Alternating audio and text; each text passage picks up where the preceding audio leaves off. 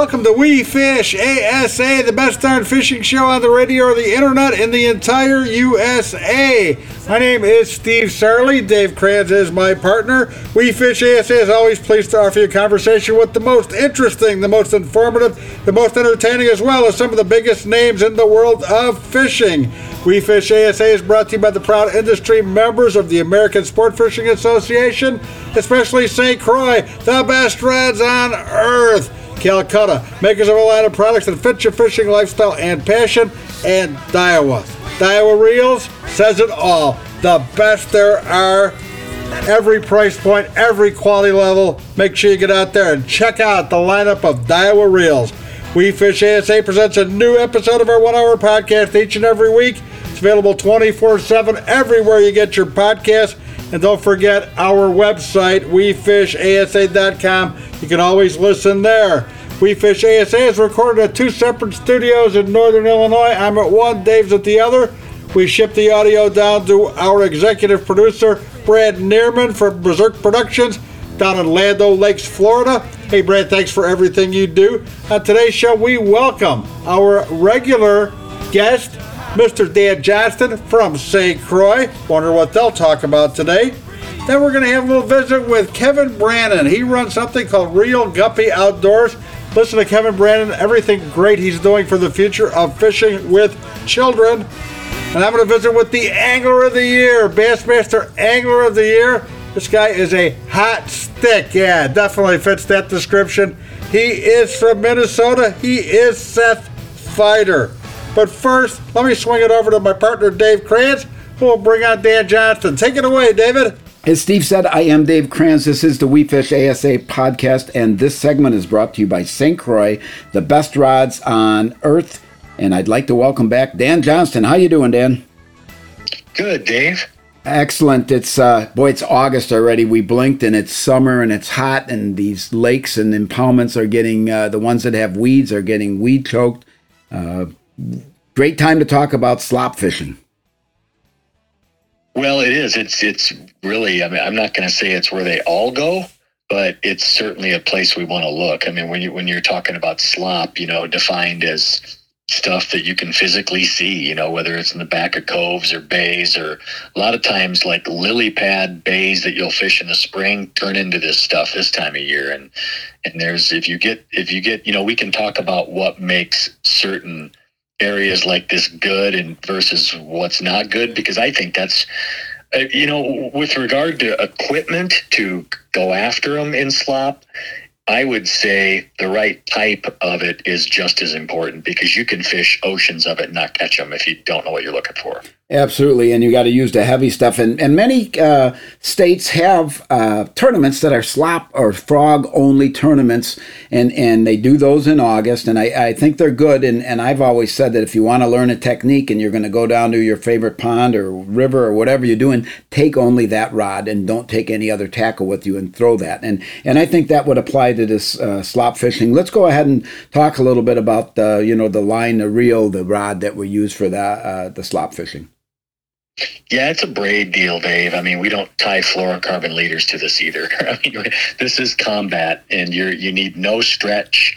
You need line that casts a long ways, and and you need line that cuts vegetation. You need those three things, and no less than 40 pound. A lot of us throw 50. But so that's on the line side. And then on the rod side, you want something heavy for sure, nothing less than a heavy power. And a lot of us are using fast action. You need to win that first 2 seconds when you set the hook, or they're going to get you down in that stuff, and you'll get 2 pounds of it back and no fish on the end. And it happens if you go in undergunned. And the next thing I would say is rod length. You don't want to go into this with anything under 7 foot. And I would argue, and again, this is just my opinion, but I wouldn't do it with anything less than 7.4. And primarily because, again, some of the bites come out a ways, and you want to pick up slack, and you need leverage, and that longer rod's going to give you both. Yes, and I actually use 7.4s. I've got the 7.4 victory rod and the 7.4 tournament rod, and they're both excellent for that technique as well as several others. But the braid is very important, and when it, like you've always said, when in that battle in those first couple of seconds, if you don't, and they get down underneath that. The best thing to do is get their heads up, get them on top of that pads or slop or combination of those, and get them coming to the boat. I like what you said about the pad fields turning into some of your good slop areas, and I like those too. And maybe explain how that can actually be better because the pads help create even less of the cover on top in places. I think that's why we both like it. Yeah, bluegills stay in it for one. You'll hear them popping around it, and they're also, to your point though, they create little openings and pockets of just a plant with open water underneath it. So they give great shade, but they're tremendous ambush points. If you think about the little gap between a pad leaf and duckweed and slop, there's a seam there, and fish will use that. And so I think that's important. And another thing I was also going to say, just general slop fishing, is the water underneath it is as important as what you visually see. I mean, you can go and find miles and miles of this stuff in rivers right now, and certainly on lakes too, but the type that's really good normally has what we call healthy water under it. Either, believe it or not, it can be water that's barely moving, but certainly not something that's just chocolate milk and stagnant with dying weeds on it. And a lot of times it can all look the same on the surface, but it's completely different. So, we'll go into this stuff and actually sweep it away, look down into it, look along the edges, and if you find healthy water in it, boy, it can be the deal, especially if there's other parts that's not that way.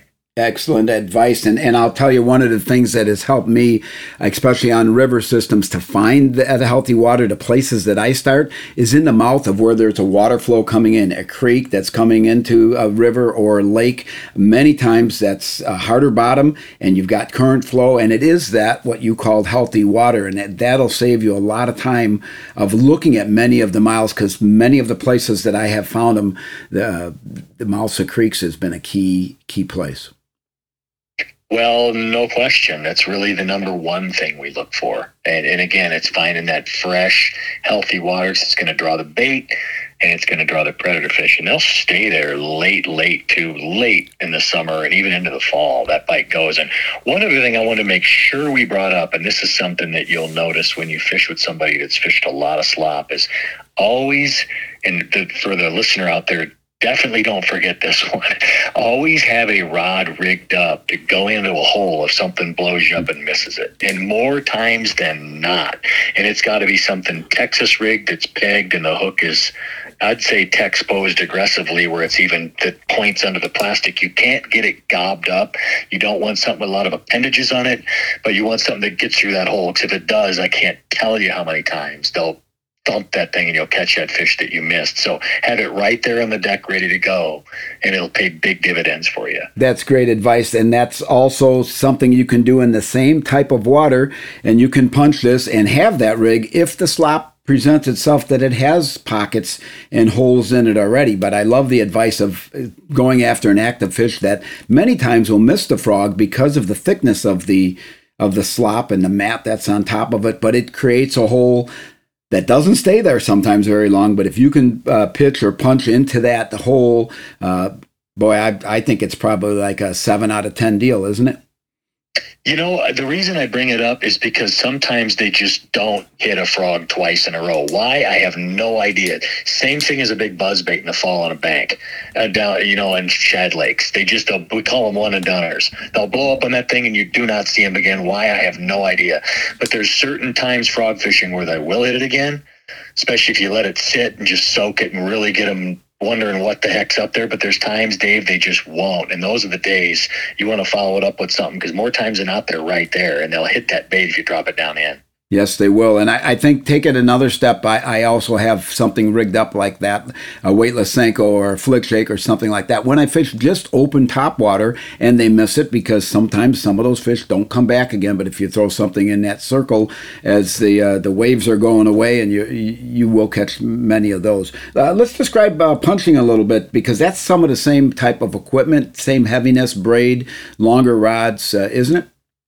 It's the same scenario. It's just a different presentation. And we want to be rigged up for both, especially if you have areas where you have a clean water underneath a mat. And, punching is just as important on the equipment side. I would personally say that you want even a little longer rod yet. It's more of a sweep set. It's not a long cast at all. It's either a flip or a pitch, pretty short. You definitely don't want a lot of angle in your line ever when you're doing this. And then secondly, you'll want to peg your weight for sure. You want to use tungsten, probably minimum 3/4 ounce. I've used it all the way up to 1.5 ounces. And then you'll want to use 100% braid on this. It was ironic just the other day. I actually, believe it or not, for one of the few times in my life, I did a fluorocarbon leader because it was gin clear water and they were super tough. And I went to that. Maybe it was in my head, but I got a few more bites with it. But you'll want to use a real stout Superline hook. And in some cases, in my opinion, that's a straight shank flipping hook that's snelled. But I just had a discussion with a couple elite pros the other day that don't snell that knot. So I'm going to do a little research on my own there too. But again, equipment's king, and we want to make sure we've set up right or we just simply won't get them out. And do you like the snelled knot to help hold the bait to the hook, or what's your preference there? Why? Well, the snelled knot, if you tie a snell correctly and start with the line going in where the hook point side of the eye is, and you tie a correct snell, when you pull on that line, the hook will cam up. And I like that. I just always had a lot of confidence. I use the VMC flipping hook, and I have a very high percentage to bite to get them in the boat rate. And that's all I care about. So it's worked for me for years. But I was just speaking with actually Bob Downey the other day. We were up here doing some rod testing, and he does not snell it. And I respect that man as much as I respect anybody on the water. So he's got me thinking about some other things that I might try going forward. But you know, we're all using braid, we're all using heavy rods, and we all want to use things that, again, don't have a lot of appendages. I love the Zoom Z-Craw. I love the Rojas Fighting Frog, things that get down. You don't want things that'll hang up. You want a missile. You want it going in, coming out effortlessly. That's the key. Always good information, great information, and always enjoy having you on the podcast, Dan. I can't believe that we're already in August, and soon we'll be talking about fall and ice and everything else. This year has absolutely flown by, but as our time does when we do this podcast, once again, I'd like to thank you for being on the We Fish ASA podcast. Yeah, thanks, Dave. Always my pleasure. Oh, that's great. Great information from Dan Johnston. This is the We Fish ASA podcast, and this segment is brought to you by St. Croix, the best rods on earth. I am Dave Kranz. Steve Sarley is remote. We will be right back.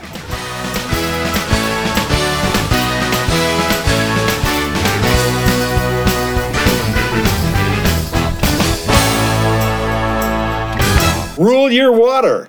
Rule it with a St. Croix rod. Whether you take to the lake, wade the rivers, or cast from shore, St. Croix provides responsive performance, ensuring your success below every surface. With a St. Croix rod in hand, you're a part of a celebrated tradition that has spanned 70 years. Touch, power, and control are right at your fingertips and extend to you the finest fishing experience on the planet. St. Croix, the best rods on earth. The outdoors is more than just a profession for us here at Big Rock Sports. As avid anglers, hunters, and outdoor enthusiasts, it's our passion. So advocating on behalf of the outdoor sporting goods industry is a top priority for us. Big Rock Sports is proud to serve as the voice and advocate of outdoor sporting goods retailers across the nation. Big Rock Sports works tirelessly to protect our fisheries and anglers' rights. Big Rock Sports, we are here for you. I'm professional angler Kevin Van Dam, and people always ask me, what's the best and easiest way to catch fish? Well, that's simple. Keep our waterways clean and free of litter. Tossing your worn-out lures in the lake is not a winning move. Pitch them in the trash. Do your part and join me. Visit keepamericafishing.org and pledge to pitch it. Welcome back to the We Fish ASA podcast. I am Dave Kranz. Steve Sarley is remote, and this segment is brought to you by Calcutta, an outdoor company that builds gear and apparel for those with a passion for the outdoors. I always like to say the guests I have on this segment have a passion for the outdoors, and my next guest certainly does. His name is Kevin Brannon. He is the founder and president of RealGuppyOutdoors.com. Welcome to the program, Kevin. Thank you, sir. When you were making that intro about passion, I just couldn't wait to jump in about our passion. So sounds like we're on the same page, my friend. We are, and the sponsor of this segment has that kind of passion for our industry.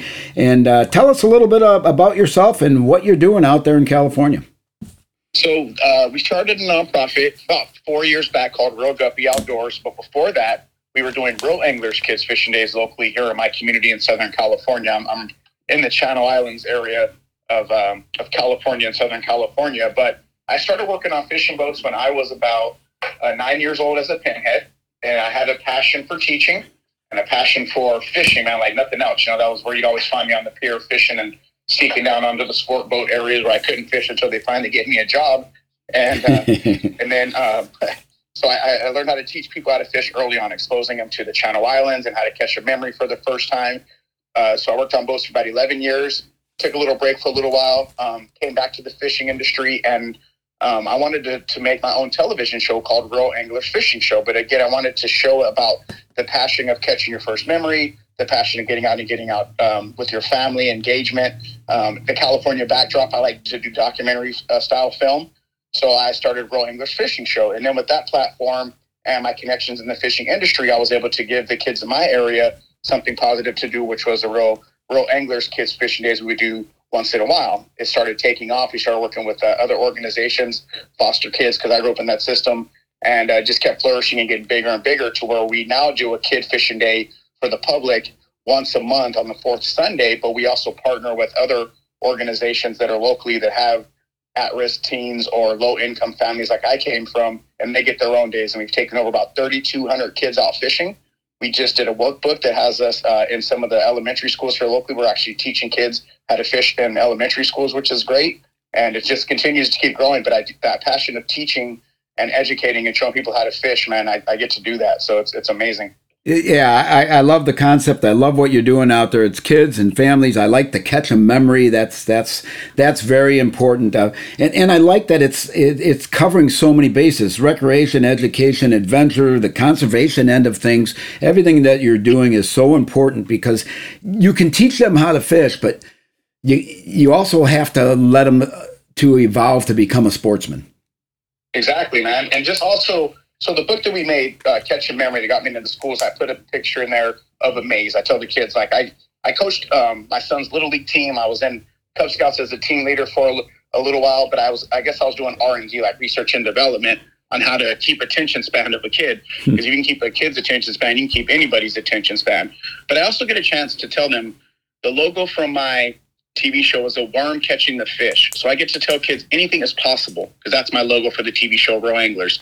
So I get to tell these kids also, whatever, like life and fishing mirror each other. If there's a way where you have to overcome obstacles or problem solving, that's what fishing is about. So I get to teach those things along the way. Kind of, I use what quotes, luring them in, but then also teaching them about life lessons through education and fishing. So it's pretty cool. Yeah, and you've got great backing and sponsors out there and across the country. Many of them are national organizations that are supporting you and this effort. Any of them that you would like to mention, and also how, if there's others that want to help with this endeavor, what can they do? Yeah, so you can check out our website, Real Anglers Fishing Show. I'm sorry, well, that one too, of course, but also Real Guppy Outdoors. You can send me an email. We can check us out on Facebook if you have any questions or inquiries. But, I met our BFF, Recreation and Boating and Fishing Foundation, at ICAST when they came to Vegas. I drove out there and I met them, and I was just kind of, again, nourishing those relationships, right? Telling them what I do, until one day they said, hey, once we were a nonprofit, we have this grant called the Vamo Pescar grant that you should go for. So that was our first grant that we got. They've been supporting us. We share content because California is nestled away. If you go towards the East Coast and in the South, a lot more of the fishery is happening. Once you get past Texas, Nevada, Arizona, and California, it's not as big as it is in those other states. So we're able to highlight what happens in California to them without bringing all their resources to California. So it's a really, really good partnership. IGFA, International Game Fish Association, they send us some kits so we could do International Kid Days, and they help us get exposure. We give them numbers and content. The Department of Fish and Wildlife here in California has been phenomenal. So what we do with I get the thing, the word from them is passion as well. Like, you just have this passion, Kevin. So the partnerships work really well. And then here locally, I live in a port city, Port Hueneme, California. So the port helps us, some local banks, plenty of Rotaries and Lions clubs, and doing booster clubs to help us get it going. Because the cool thing about our program, man, is it's free. we don't charge the kids for anything. We provide everything, top to bottom, lunches, fishing gear, everything, you know. I'm the only staff member. I do about 15 hours a week of staffing. But there's a lot more to it, but you know, that's about what the salary pays. But again, it's for the paycheck, it's for the passion, not the paycheck. So those partners that help and able to give us some of those resources are what really helps us out. So we use the term community, helping community to serve the community, and that's how we've been growing. So doing this all these years. And how many years have you been doing this? You said over 3,000 kids have gone fishing. We started about 9 years ago. Okay. I think, you know, Facebook gives you these memories to remind you of what you did, like on this day, how many years ago. So we started out just doing them randomly about 9 years ago on the Port Hueneme Pier, and it was the Real Anglers Kids Fishing Day, and we went nonprofit 4 years ago. So over the course of about 9 years, and that's, you know, with COVID in the last year, we were getting up to about 150 kids per day, per open kid day that we were doing monthly up until last February when everything got shut down. But last year would have been definitely a record-setting pace of us going over 1,000 kids a year. So as it was gaining momentum, but we were able to build our workbooks and more infrastructure and getting into the educational program. So we were able to use that downtime as ways to still expand the program without actually getting onto the water. We were still able to teach and educate through Zoom classrooms and field trips. So that's what we were able to do that last year. Yeah, there's always a way. And what age children are you educating for the fishing world?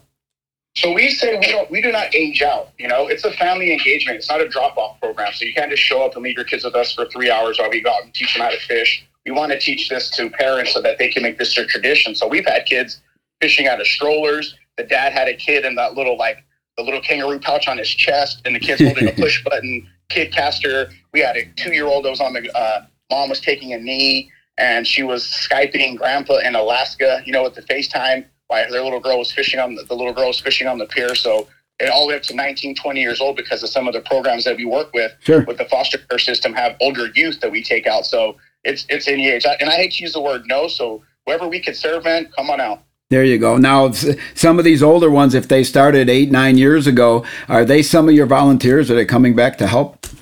Yep. Some of them are volunteers. Some of them are fishing. When I was first doing it, we weren't really doing like keeping track, right? Just serving. But as you work with your partners, some of the things is, hey, how many kids are coming back? How many kids are repeating? So we're doing a better job of calculating these numbers. But we have a lot of kids that return to come back to help volunteer, that get into the high school. Some kids are in high school fishing programs now that weren't here originally, that we partner with to help them start a fishing program. Those kids are coming out to volunteer. So yeah, man, it's again, because since we've created it from the ground up, we go through levels of scale of what we can handle and what we're learning and what more we can do, you know? Yeah. Now, I'm sure that there's probably, you're probably a model of how to do this. Is there any thought of expansion to other states with this, or making it available to where people can get help from you to do something like this in a place that it doesn't have it?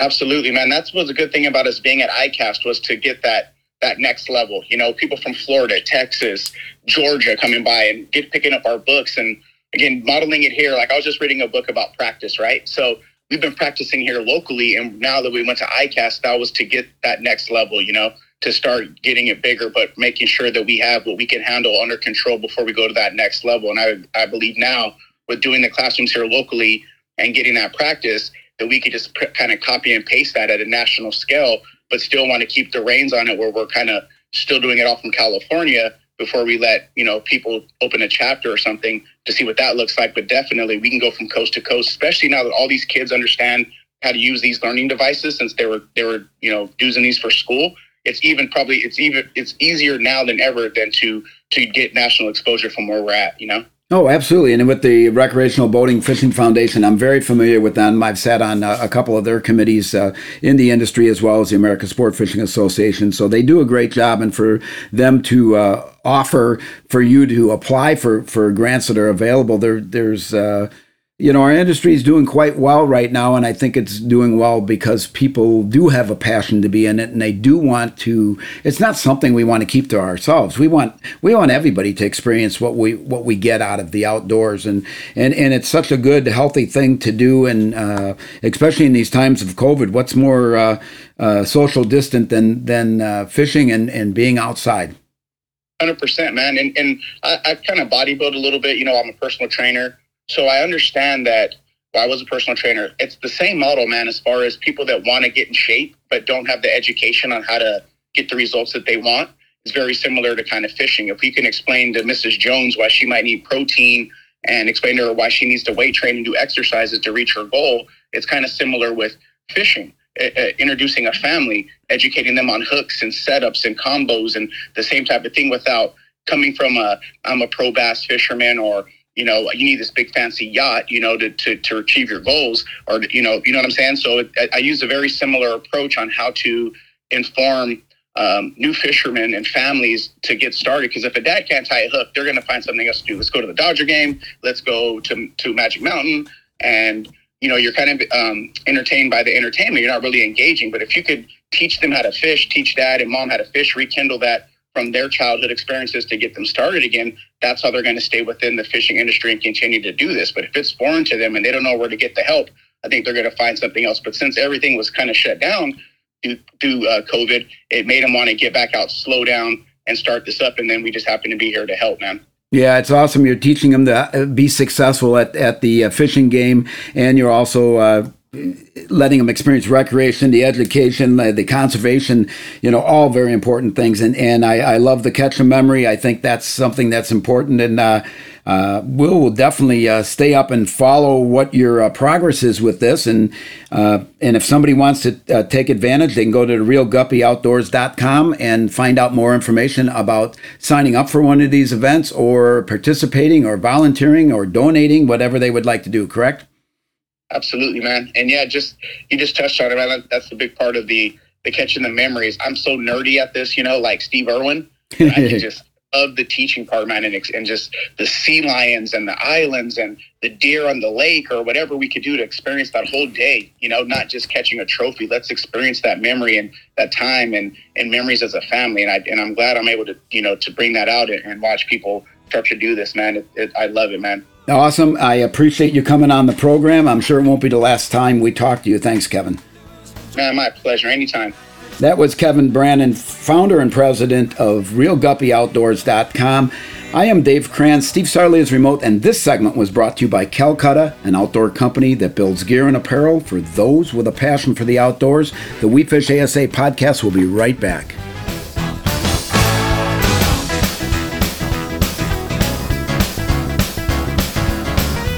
The outdoors is more than just a profession for us here at Big Rock Sports.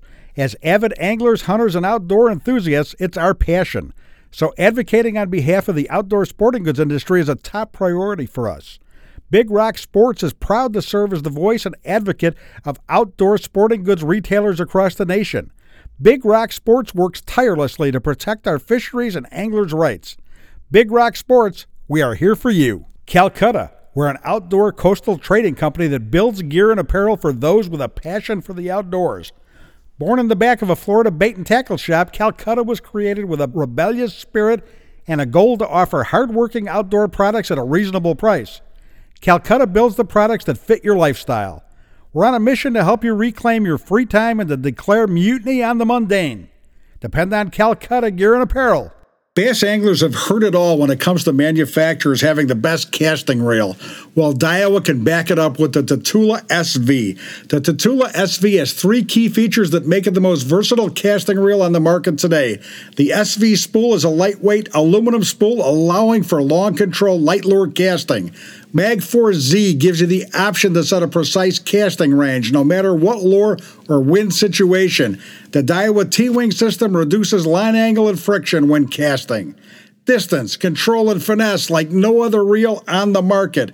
Tatula, the ultimate finesse long cast system designed by Daiwa.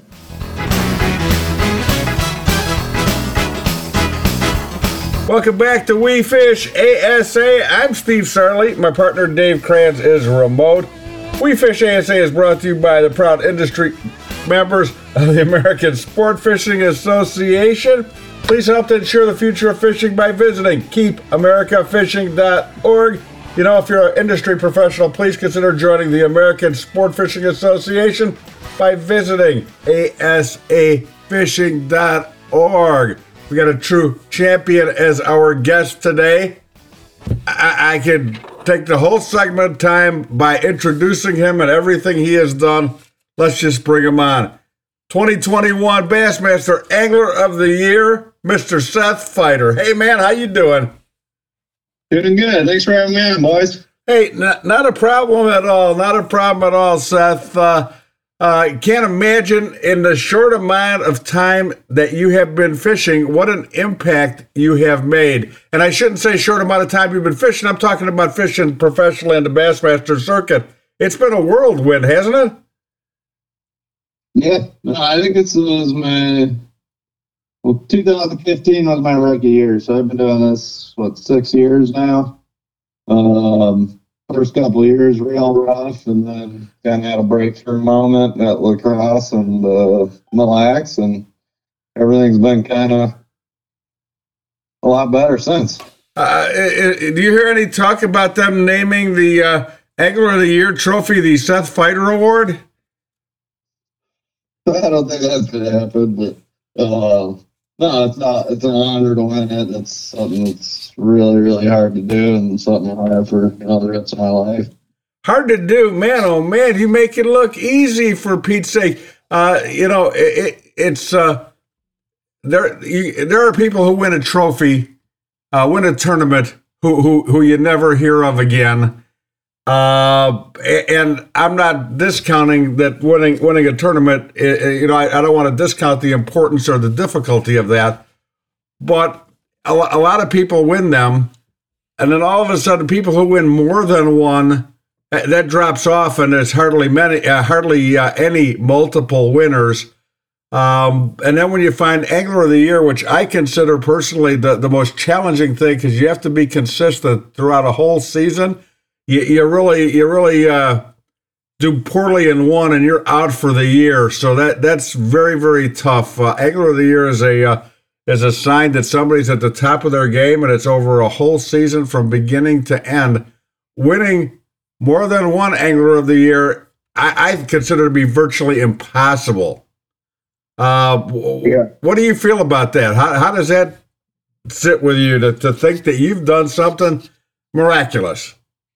Yeah, no, it was amazing. I mean, the whole year went really smooth. It just felt kind of meant to be when it was all said and done. I, got my bites when I needed them. I didn't lose fish when I needed them. The few I did lose were, ones that didn't end up making that much of a difference in the grand scheme of things. And, winning Angler of the Year, it's probably the hardest thing to do if you think about it. Just the one tournament, a guy can get on, some good stuff and catch them 3-4 days and win. But Angler of the Year, that's 9-10 events, and you got to catch them every single time. It's a challenge, no doubt about it. You're a laid back guy, and in all honesty, when I watch a lot of professional fishing, and everybody is really good in front of the camera, and you guys say the right thing, oh yeah, so-and-so deserved to win. I'm happy he had a great day. I don't know if I believe all of that, but you guys hold your tempers in check. You really do. You come off as being really nice and polite. Do you ever get mad? Yeah, not so much at people, usually at the fish, but especially on smallmouth, they drive me nuts. You just can't trust those things. Like, you find them one day and the next day they're gone. I get mad at smallmouth probably more than anything.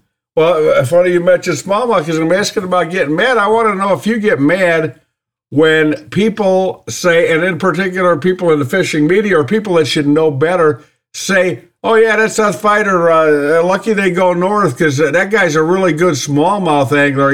That's his forte is smallmouth. He's not that good at largemouth, but man, he's tough on smallmouth water. That doesn't make your blood boil? No, I just think, looking from the outside, I understand why they say that. The couple tournaments I've won, I've been smallmouth fisheries, and I'm from Minnesota, which everyone thinks is like all smallmouth, but I grew up in southern Minnesota. We pretty much are all largemouth lakes down there. I pretty much got to drive 3 hours from my house to get into any sort of decent smallmouth fishing. You got to get up to like Mille Lacs or north of that to, get into true smallmouth country. Most of the lakes I grew up fishing are just, small natural lakes that are full of grass and pretty much all largemouth fishing. So that's really, in my opinion, my strong suit. It took a little while to get it to translate to southern largemouths because they're a bit different, but it seemed like every year I go down, fish a handful of tournaments down south, I get a little more comfortable down there and a little more confident. You've done well. Hey, Texas likes you. If I remember correctly, you do pretty well when you head as far south as you can go. Yeah, no, I've had some good tournaments down there this year, and like I said, each year I get a little better down there. It's definitely different fishing than what I'm used to, but yeah, I cut my teeth largemouth fishing. Well, I would say we're northern largemouths, and it really only translates to like Lake Champlain or Cayuga or something like that for our events. But that's the kind of fishing I grew up doing. We've seen some tournament, and it's tournament by tournament, has to do with the water, has to do with the fish population. But obviously there are some tournaments that are all largemouth. There are some that are all smallmouth. Yeah, I just recently had one that's not coming to my memory right away, but everything that got weighed in were smallies. If you're a largemouth fisherman primarily, you grew up fishing Alabama, you really got to learn on the fly. Like you had to learn, a lot of guys from up north, far up north, our Canadian friends had to learn largemouth fishing.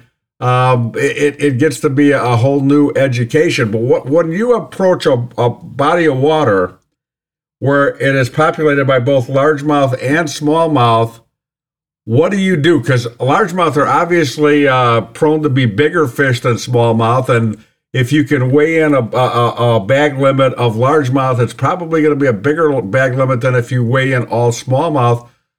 Do you go to your strength and look to fill the box with smallies, or do you look for the bigger largemouth?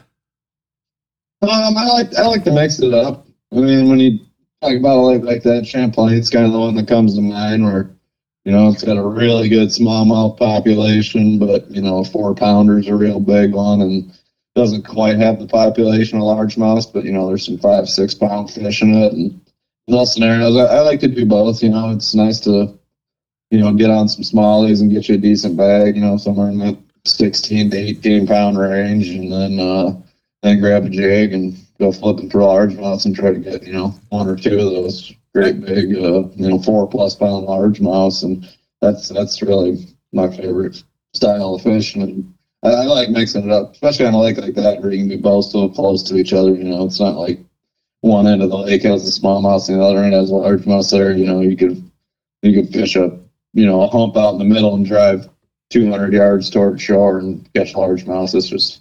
I like to mix it up a lot on those lakes.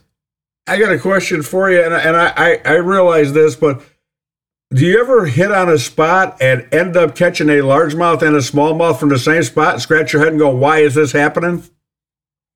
Yeah, sometimes I've seen that on Champlain. Usually it's a smallmouth in a largemouth spot more than a largemouth on a smallmouth spot. But I talked to a couple of guys at Champlain that were, they're out, even St. Lawrence, they're out drop shotting out deep and ended up catching a nice bonus largemouth. And that stuff happens, and that's the cool part about fishing lakes, where they mix it up. You never really know what you're going to get. And where you are at the time of year and which kind is eaten makes a big difference as opposed to your bait and your technique. But let me ask you, have you ever seen a difference, or could you say that smallmouth prefer a color over largemouth, or largemouth prefer a color over smallmouth? I would say I've seen smallmouths be more picky over color than largemouths. And that might just be because I don't throw that many different colors for largemouth, so I keep it pretty simple, some form of green pumpkin and some form of black, you just gave away a big secret, dude. Nobody ever threw green pumpkin for largemouth before. Oh yeah, no, that's probably the best color. And then largemouths got a lot of varieties. I throw a lot of green pumpkin, watermelon, smoke, and then a lot of bright matches. stuff too, chartreuse, orange, pink, white, stuff like that. But we're talking largemouth. You just No, smallmouth, I think they'll be a little pickier on color than largemouth, but that might just be because I don't throw that much different stuff at the largemouth, I guess. No, you would know, and that is good stuff. Bring it into third, and are there any locations that you guys fish where spotted bass are a primary target? Yeah, we've had some tournaments on Lanier and then Hartwell. They play a lot. We fished a couple other, like Lake Chateau. That was all small, pretty well spotted bass. Are they different in the way they bite? Yeah, I'd say they're more like a smallmouth than they are largemouths. They tend to suspend a lot and spend the majority of their life fairly deep. And they're a lot like a smallmouth where they'll disappear on you hard. They tend to kind of chase, all the lakes that we fish that have the blueback herring in them, and they're pretty keyed in on just following those around. So wherever the herring decide to go, the spots follow them, and that's another reason I like largemouth more. Just their forages, they're mostly eating crawfish and bluegills and stuff that isn't really migrant. You can kind of get in an area that has them, and they're probably going to be there for a while. Versus, a lot of those smallmouth lakes and spotted bass lakes, they're chasing some form of bait fish that's pretty that tends to move a lot, and I think that's kind of why they move a lot too, just because their food source is on the move, and they're going with them. Excellent. It's a good time to take a quick break. We'll let our sponsors have a word. When we come back, I want to talk to you about your sponsors. There's a number of them I want you to talk about. I'm Steve Sarley. This is We Fish ASA. We're on with Angler of the Year, Seth Feider, who I'm going to tell you is about the most popular guy in the water right now. He's got the fishing world in the palm of his hand. And we'll be right back with more Seth Feider, Angler of the Year, when Steve Sarley comes back with more We Fish ASA.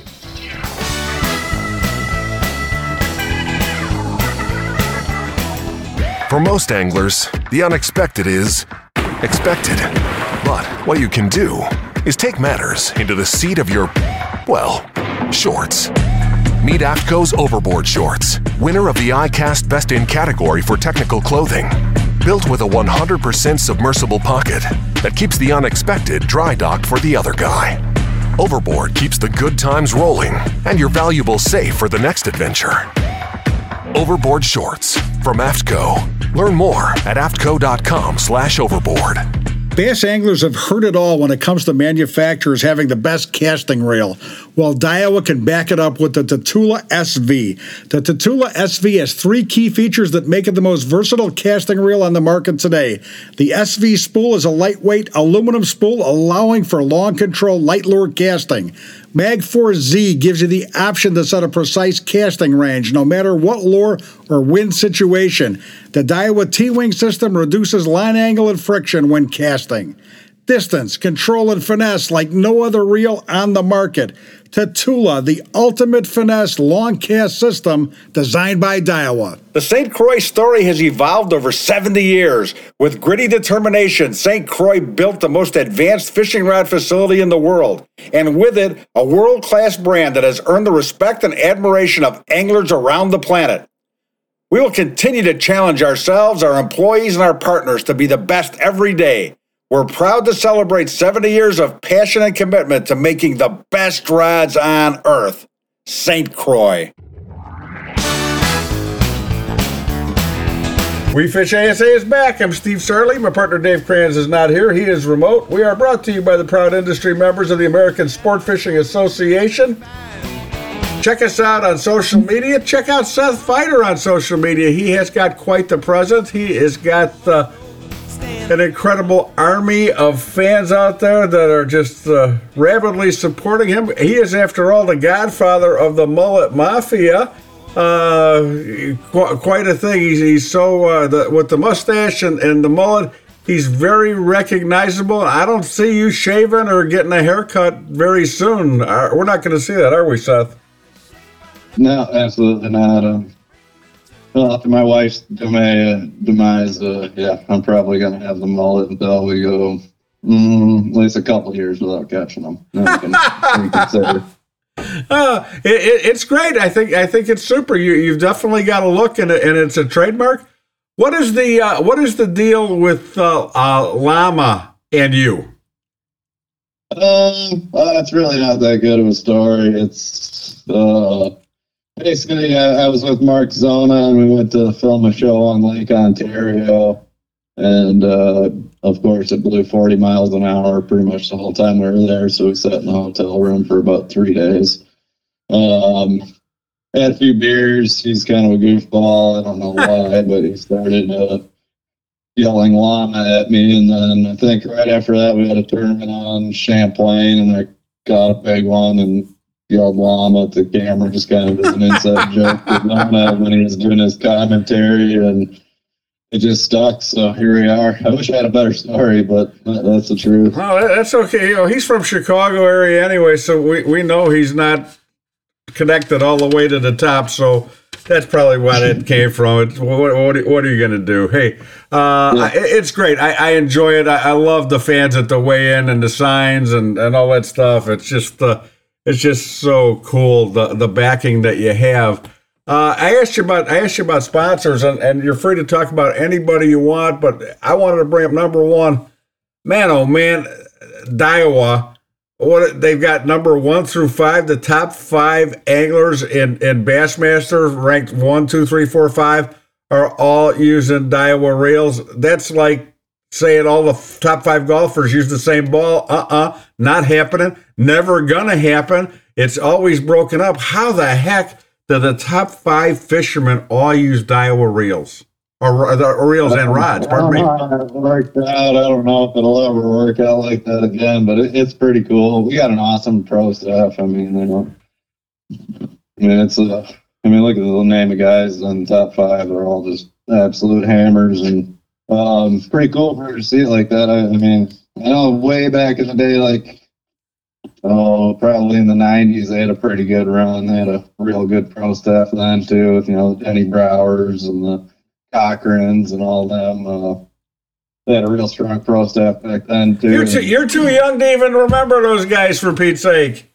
No, that's what I grew up on. Denny. I mean, I was because of Denny Brower. I know he went and did some other stuff after that, but when I got into the fishing game, it was the TDS with the old green handle Daiwa flip stick, and that's what got me into Daiwa, and I've been a big fan of theirs ever since. And I went and bought all Denny's jigs, and I just grew up trying to be Denny Brower.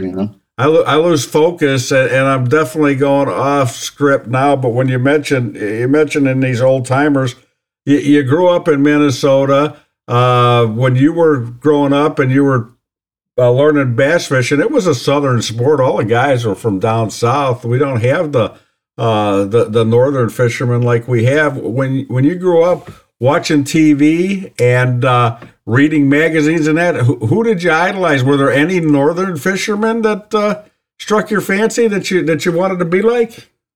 No, I was 100% Denny Brower fan. I think at the time, really, when it was kind of about the time Kevin Van Dam was coming on the scene. I mean, he was pretty much the only northern guy we had, but he was a winder, he was a cranker, spinnerbait fisherman, and I've always been a flipper deep down at heart. And sure, I just wanted to be like Denny Brower my whole life, growing up. So I kind of cool emulated the way he fished, and I liked his style, and he was my guy. I know it was all pretty much southern guys. He was from Missouri, so he wasn't that far south. But when I grew up, I mean, it seemed almost impossible for a northern guy to make it. I mean, just everybody that was at the top of the game was all Texas, Florida, Alabama, all that, with the exception of Kevin Van Dam. I think he definitely. It's certainly changing.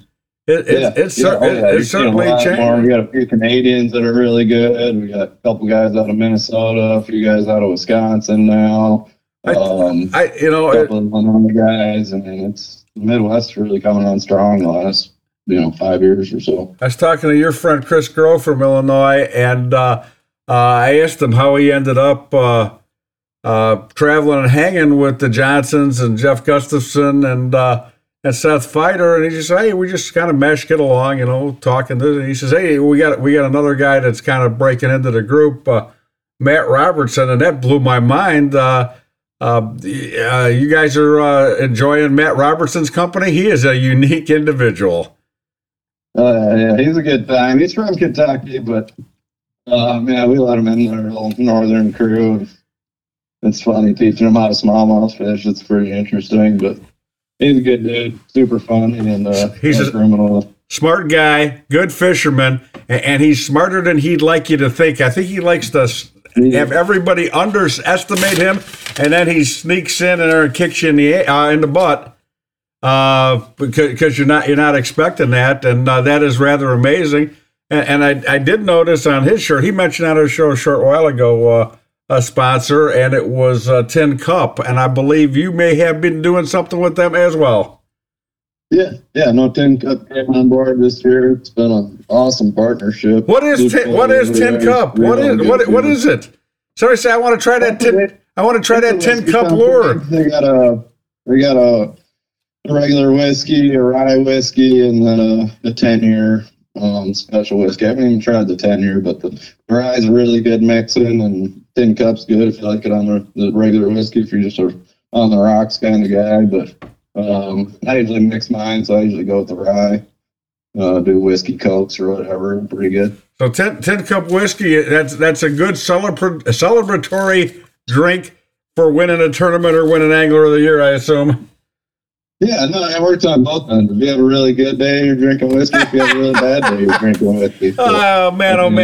You just covers all your bases. Yeah, I was going to ask that question, but I said you don't ever have any bad days. So what difference does that make to you? Maybe someday if you have a bad day, we can talk about that. Yeah, I'm sure it's coming. This year was just something special.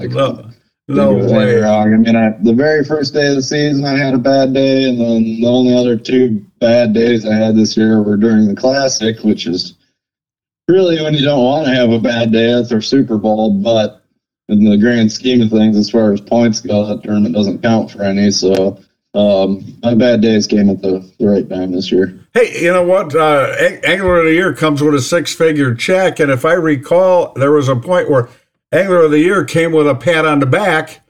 So I think you're in great shape right now, and they've got this thing working right by doing that. And I remember when I used to have that one tournament they call Angler of the Year. You could win the tournament, and you won the Angler of the Year tournament, but you did not win Angler of the Year. They've straightened this all out. They're paying you right, and the verbiage is correct. And, there's no question about when you win Angler of the Year what a big deal it is. Am I right saying that? Oh, yeah, absolutely. They're all figured out now. Yeah, it's a great honor. Looking on your list of sponsors, TH Marine, are you running a Hydrowave? Yep, Hydrowave, Atlas Jack Plate. I mean, there's so much stuff. I got to ask you. Marine, it's almost crazy to list it all. I mean, every little screw and bolt and light and hot foot and a lot of the wiring stuff. There's so much stuff that TH makes that goes into your boat. It's hard to really think about it all. I had Van Dam on recently, and the interview got away from me because he won a ledge fishing tournament that he had in print. Said it was because he turned his Hydrowave on, and I find Hydrowave to be the most misunderstood thing in the world of fishing. So many guys are using it, and so many people watching the tournaments because you can't see it. You can't see what it does. Nobody's really talking about it, but man, this is helping out big time. What is Hydrowave? When do you use it? What does it do? Yeah. It's basically an underwater speaker that plays fish noises, like sounds of fish schooling, bait fish schooling, fish feeding. It's got all kinds of noises on there. I mean, crawdads, bluegill, shad, herring, all recorded underwater, and then comes out through that speaker. It's really cool. The thing I've noticed where it works the best really is smallmouth fishing, especially if you're fishing like really rocky bottom. It's hard to see those fish on your graph. They get in those little nooks and crannies and crevices, and you look on your graph and you don't see anything there. But when you play that on, it literally makes those fish come up off the bottom a little bit. When I first got it, I'd see some crazy stuff. Fish swim all the way up to my trolling motor. But I think it's like anything, they've heard it enough where it doesn't quite have that effect on them anymore. But still, just to get them to come up off the bottom a foot or two, where you can see them on your electronics now, and then put a bait on them and catch them, it makes a world of difference versus not having it and those fish just staying wedged down those rocks and you not being able to see them and think there's nothing there. You can go over there and literally watch those fish swim up off the bottom a little bit. They're just, smallmouths are super curious. Spotted bass are the same way too. They'll definitely bring them into your boat and get them under your boat and get them somewhere you can see them and then know they're there and then catch them. Interesting. I've got to learn more about this. I've never been in a boat that was running one, but I definitely want to see that. It sounds so interesting. And I think you said about smallmouth being curious. How often are you reeling in a smallmouth and you see smallmouth swimming in behind it? It happens quite a bit. They're definitely probably the most curious fish we fish for. Yeah. How often do you see largemouth following a largemouth that's hooked? Never? Pretty rare. Yeah, never. Rare. You will see it a little bit. Every once in a while you'll catch a double on like a crankbait or something like that. But 99 times out of 100, if you're reeling a fish in and you see one following it, it's smallmouth and smallmouth versus largemouth doing it. Is there anything more frustrating than reeling in a 2.5 pounder and watching a 4-pounder swimming in behind it? Oh man! Every time. Oh, that's got to drive you absolutely. Maybe once or twice you do actually catch the big one and have a little one follow it, but almost every time it's a little one hooked on your line and a great big one following it. But it's like musky fishing, which I'm assuming you may have done, at least maybe accidentally in Minnesota. But what a frustrating thing to see fish swimming and not being able to do anything with it. Oh, man. Yeah. That is absolutely incredible. Well, you know what? I got a couple of your sponsors in. We'll talk about it next time. Man, you were one of the first interviews we did 6 years ago. We're entering our 6th year. We're a month into the 6th year. One of the first ones, and you have gotten better every year. And I'll tell you something, I've told people this, I've told your sponsors, I said, your interview skills have gotten remarkable from when you started to now. And you're winning a lot of money, and you're doing a great job publicly and in the media. You got a great fan base.